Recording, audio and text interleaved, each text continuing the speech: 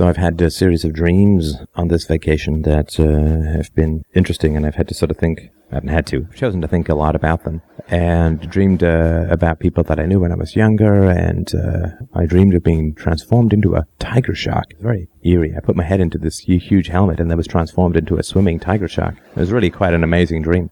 And I won't sort of go through all of the details of the dream and the analysis, because I'm sure you get enough of that when I chat with other people, but I did want to talk about some of what came out of it. And I've been thinking a lot about, as a result of these dreams, believe it or not, this is my vacation. I've been thinking about restitution.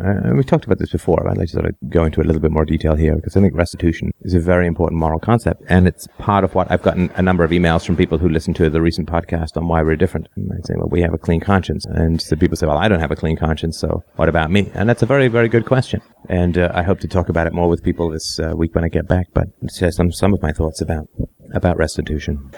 And we'll start with a sort of more abstract discussion of restitution. A restitution in a free society, restitution is something that would be handled, I think, by DROs. And it would be that there would be the basics, right? So if I break your window, then I obviously, at the very least, owe you a new window. I owe you the restoration of your property to its original state.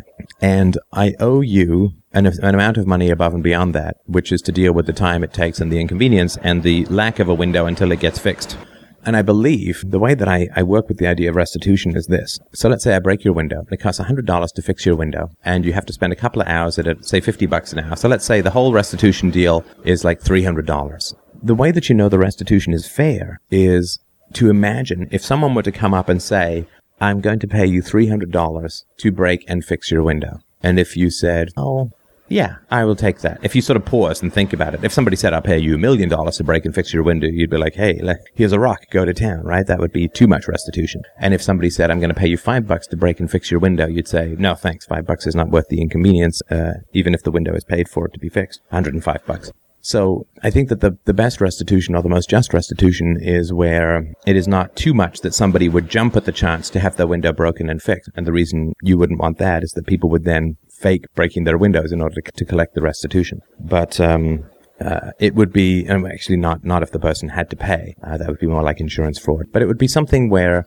you sort of weigh it and you say, well, yes, I think I would accept $300. Even if I had to make that deal ahead of time, I would just about accept $300 to have my window broken and fixed. That to me would be good and just restitution. Not too much, which then's being unjust towards the person who broke your window, because they end up, if it's $1 million, they work for you for the rest of their lives for one error. That clearly is unjust. And if it's, $100 to fix the window and $5 for your couple of hours of time, that's unjust to the person whose window is broken, because it's not a fair wage for the amount of time they have to spend working on getting it fixed. So the kind of restitution that I think is just in a free society and will be implemented is where the person, if offered to have the problem and then the resolution ahead of time, would weigh it and just say yes to the restitution. I think that would be reasonable. Now that comes with a whole host of interesting moral questions, I think, which is think about your life. Think about the people who've done you wrong in your life. And we can talk about the other side of the coin, perhaps later or perhaps another time. But it's just easier when you're looking at the people who've done you wrong in your life.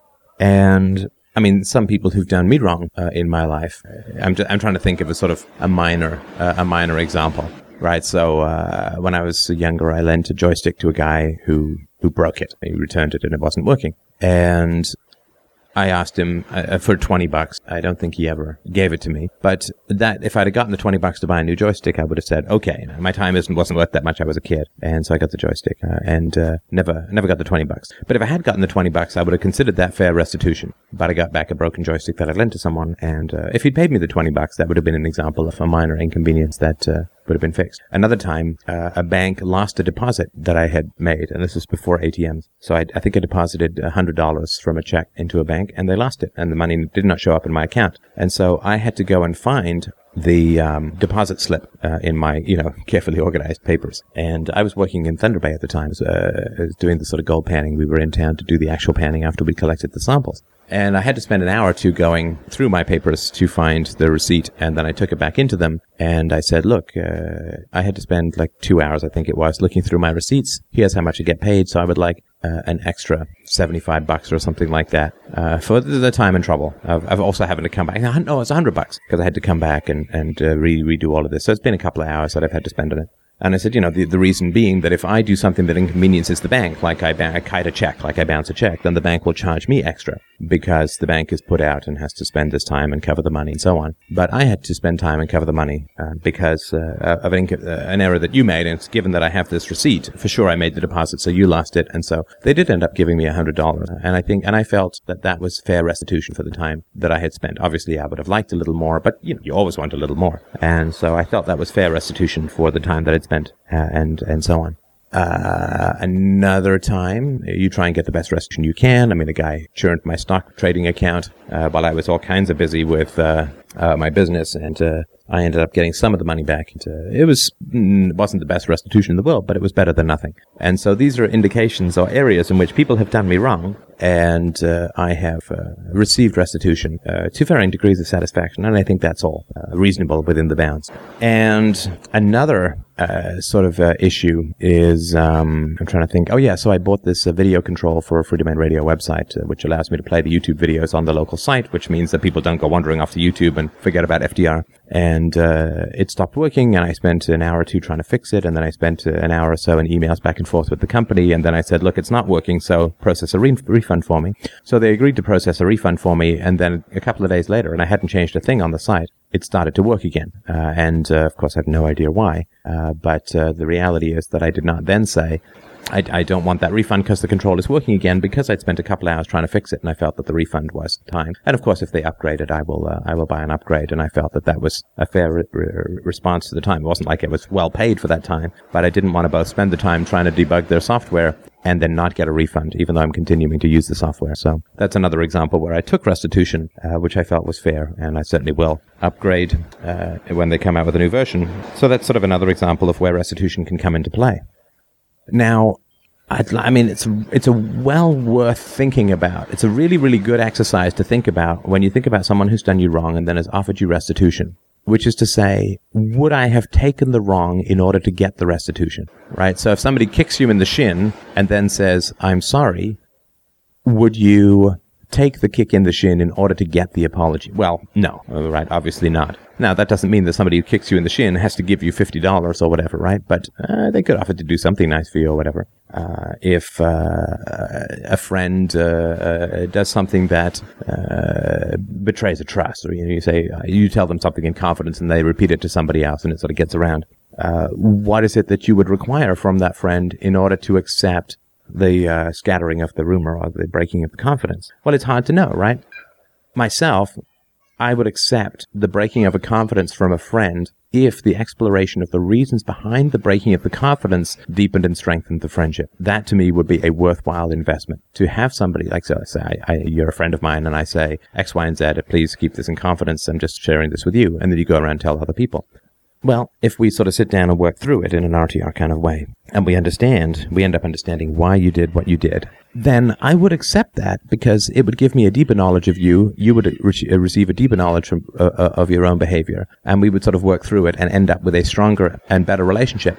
And I would end up with a greater knowledge of what the relationship was about. Because if I told you something without realizing, consciously at least, that you could not be trusted, that was not a very good or deep friendship, in my opinion. But if after working through this kind of stuff, you and I end up being closer, and I end up understanding your limitations in terms of trust, or understanding the origins in terms of trust, or we really understand why the need to break trust occurred for you and why you end up doing that, and why I didn't see it ahead of time, or we end up with a greater and deeper knowledge, then I will accept the breaking of trust in order to get the better relationship. I mean, there's conflicts that I've had with friends, or even with my wife, where I've gained such a greater knowledge of that other person and myself and the relationship that looking back, I'm glad we had the problem because of what came out of it. That to me is fair restitution. It doesn't have to be money, right? That to me is fair restitution. So when you think of the people who've wronged you, and I start with the minor stuff, I would start with the minor stuff. When you think of the people who've wronged you in your life, it's important to ask yourself, what would I accept ahead of time in order to accept that the problem that occurred was beneficial, was worth going through. And I think that's really, really an important thing to do. What would I accept ahead of time as recompense, whether it's emotional or monetary or time or whatever, right? I'm sorry I upset you. I will apologize and help you move. Or, something, so that there's a recognition that restitution is due. What would you accept ahead of time? And I think that's really, really important. Now, in my life, I divide this into two things, right? So I say to myself, for the people who've wronged me where, like, it's really bad, right? People who betrayed me in business, right? Who said something and then did something else, which caused me a huge amount of grief and ended up causing lots of problems within the company. Looking back, I say, what would I have accepted ahead of time to end up with these problems in the business? And it's hard to think of anything. $1 million? I mean, it's hard to sort of really think of something. So for some of those things, I would not have accepted anything ahead of time because I was making good money at the time. I didn't need more money, right? So what would I have accepted ahead of time? I don't think that there's anything I would have accepted ahead of time. Looking, of course, back at my childhood, at those who had power over me as a child, teachers and priests and family. If someone were to say to me, how much money would you accept to have experienced the childhood that you experienced? I would say there is no amount of money that I would accept. There is no amount of anything that I would accept in order to have had the childhood that I had. And that to me is a very, very interesting and powerful question, which is to say, where is it in my life that recompense, that restitution has become impossible? I think it's a really, really, really important question to ask of yourself and of those around you. What has occurred in my life? What wrongs have I experienced or suffered in my life for which recompense is impossible? Now, I mean, there's a realm of fantasy recompense that I think is interesting, right? So if someone were to say to me as an adult, would you have accepted the childhood that you accepted in order to end war in the world, in order to cure cancer in the world, in order to, I don't know, end poverty, in order to end child abuse? Would you have accepted this martyrdom of your own childhood in order to end war? And I would say yes. I mean, yes. I mean, not to be too altruistic, but I would say yes. Now, that is the recompense that I'm trying to provide to myself for my own childhood, right? Which is to say, well, I believe that I have the tools and the arguments that in the long run will put an end to war, which is better treatment of children and no state and all that kind of stuff, right? That's going to end war. So that is the recompense that I'm offering to myself as a child for the childhood that I went through, which is to say that we will work to end war. We will work to end violence in society. That is the recompense, the only recompense that I can think of that will make. And it's a shame in a sense that I have to pay it to myself, so to speak, but there it is. So that's part of what drives me or motivates me, is the recompense from my own history. But where is it in your life where you would not accept any recompense? Now, there are two kinds of recompense that you won't accept. The first is where you simply wouldn't accept recompense for anything, right? You may not have my particular skills, abilities, talent, drive, or whatever. So you may not be able to do what I'm doing, and therefore you may not be able to get any recompense for your childhood, which is a truly tragic thing. But there's two ways in which you can't get recompense. The first is that no recompense is possible in any way, shape, or form. Right, so, I mean, a DRO in the future will have a restitution for rape. Obviously, there will be punishment and there will be restitution. And the restitution will be, I don't know, $1 million, or $500,000 or whatever, right? But the restitution is a way of paying somebody for an injury, physical and psychic injury such as rape. But rape cannot be repaired. Right? Rape cannot be repaired. If you drive over my foot and break my toes, then I can go into a cast, and with rehab and good luck and all that and good treatment, I can end up as I was before. Right. I once fell off a bike and I cracked my forearm. And I, wore a sling and I was very careful and it healed. And I've been, other than not being able to straighten my left arm quite as much as my right, which is completely immaterial to my life, that is, I'm back to normal. Right? I can be restored. And in fact, in some ways, I'm better off because I was much more careful on my bike. But so that there's a way in which you can be restored, right? Break your window, repair your window, crack your arm, you can get your arm healed, and you're back to where you were. I mean, inconvenience and payment and so on, right? So there is recompense that is possible for some injuries. For psychological injuries, there is no recompense, right? A woman who is raped cannot be back to the person she was before she was raped, right? I mean, if I crack my arm, I can be back to the person I was before my arm was cracked, with some inconvenience and so on, right? But rape is not that way. Rape is a permanent alteration of the emotional life and of the mind, I believe, right? I mean, I don't know for sure, but I imagine that it's the case. I can't imagine too many women who would, or men for that matter, who would say, I will accept $500,000 and then get raped, right? In order, I would be paid $500,000 to be raped. And it's complicated because, of course, if you're doing it for money, it's not rape, right? Then it's a kind of forced prostitution, so to speak. But if you could sort of make the agreement, then wipe your memory off the agreement and get paid afterwards. Again, it's a little trippy to think about, but it's worth examining. So what would I accept as payment to be raped, and then to forget that I was going to get that payment, be raped, and get the payment? I don't think that there's too many people who would accept any amount of money in order to get raped. So rape is one of these things where true restitution is impossible because you cannot restore somebody to the psychological state that they were before they were raped. It's just too much of a violation, physically and mentally. Obviously, there's no restitution for murder because you can't bring someone back to life. There's no restitution really for amputation, as you can't regrow the arm, right? So there are areas where restitution is impossible, no matter what, right? Now, murder, right? No restitution, can't bring back to life. But on the other hand, there is where restitution is possible, but it's not possible because of the attitude of the other person, right? So let's say that somebody punches me, and I don't know, I lose a couple of teeth, right? Pulls a Marlon Brando on a photographer or Sean Penn. I lose a couple of teeth. And let's say I would accept $500,000, making up some sum. I would accept $500,000 in order to have those teeth fixed and to go through the pain and discomfort and all that of getting all that done. But let's say that the person, either had no money or was completely unwilling to pay and evaded somehow the system of payment, whether a free society or not. Well, then, see, restitution is possible, but it's sort of theoretically possible, but it's practically impossible because the person is simply never going to pay. They'd rather go to jail. They'd rather, whatever, right? Restitution is theoretically possible, right? Restitution is not even theoretically possible for murder, but restitution is theoretically possible for losing a couple of teeth, but it's practically impossible. And I think that's an important thing as well. I think those two distinctions are very important, right? So if you have a disagreement with your spouse, then restitution is certainly possible because you can end up solving that disagreement in a way that makes your marriage stronger and deeper and richer and more loving and brings you greater understanding and sensitivity towards each other and so on. And it's like, okay, well, that was worth having the conflict because we've got a stronger and better marriage. We love each other more because of it. So restitution is possible there. But if your spouse won't admit that there's a problem at all, in any way, shape, or form, then restitution is theoretically possible, but practically impossible. And I think those two things are important to distinguish because, fundamentally they're the same, but it's important to distinguish between restitution that is theoretically possible, but practically impossible, restitution that is theoretically possible and achievable, and restitution that is not possible and therefore not achievable. Now, it is my strong contention that where restitution becomes impossible, a relationship cannot exist. Where wrong has been done and restitution becomes impossible, a relationship cannot exist. And why? Because there is an avoidance of the fundamental fact of wrongdoing, right? So, I don't know, if my mom were to come to me, it's never going to happen, but if my mom were to come to me and say, I've won the lottery, here's $10 million for your childhood and the time that you spent and the money that you spent in therapy and all of the thousands and thousands and thousands of hours that you've had to spend sorting out this sort of stuff. Here's $10 million. Well, I don't think I would take it, because, I don't need $10 million. What would I do with $10 million, right? And, but even if I did take the money, it would not be that I took the money and said, we are now square, right? I would say, well, I'm glad that you feel bad. In a sense, I'm glad that you've understood that it was wrong. I'm glad that you want to make amends. I will take the money, but this does not mean that I'm okay with the childhood that I had, right? Because I can't buy back those 15 or 20 years, right? The 30 years till I broke with the family. You can't buy that. So I can't be who I was going to be otherwise.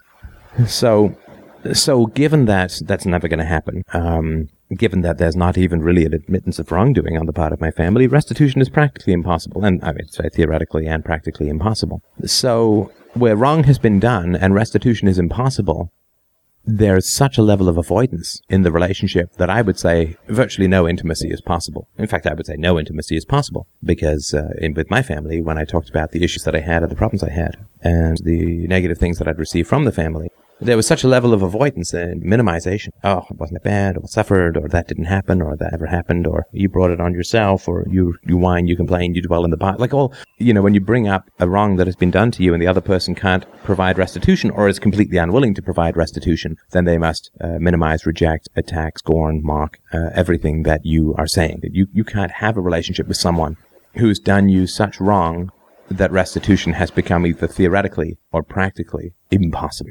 How are you going to have a relationship with somebody who's wronged you beyond restitution? I just think it's not even remotely possible. Especially if it's admitted, like I've done you such wrong that I can never make it good, then that's to me is a sort of farewell thing, and thank you for the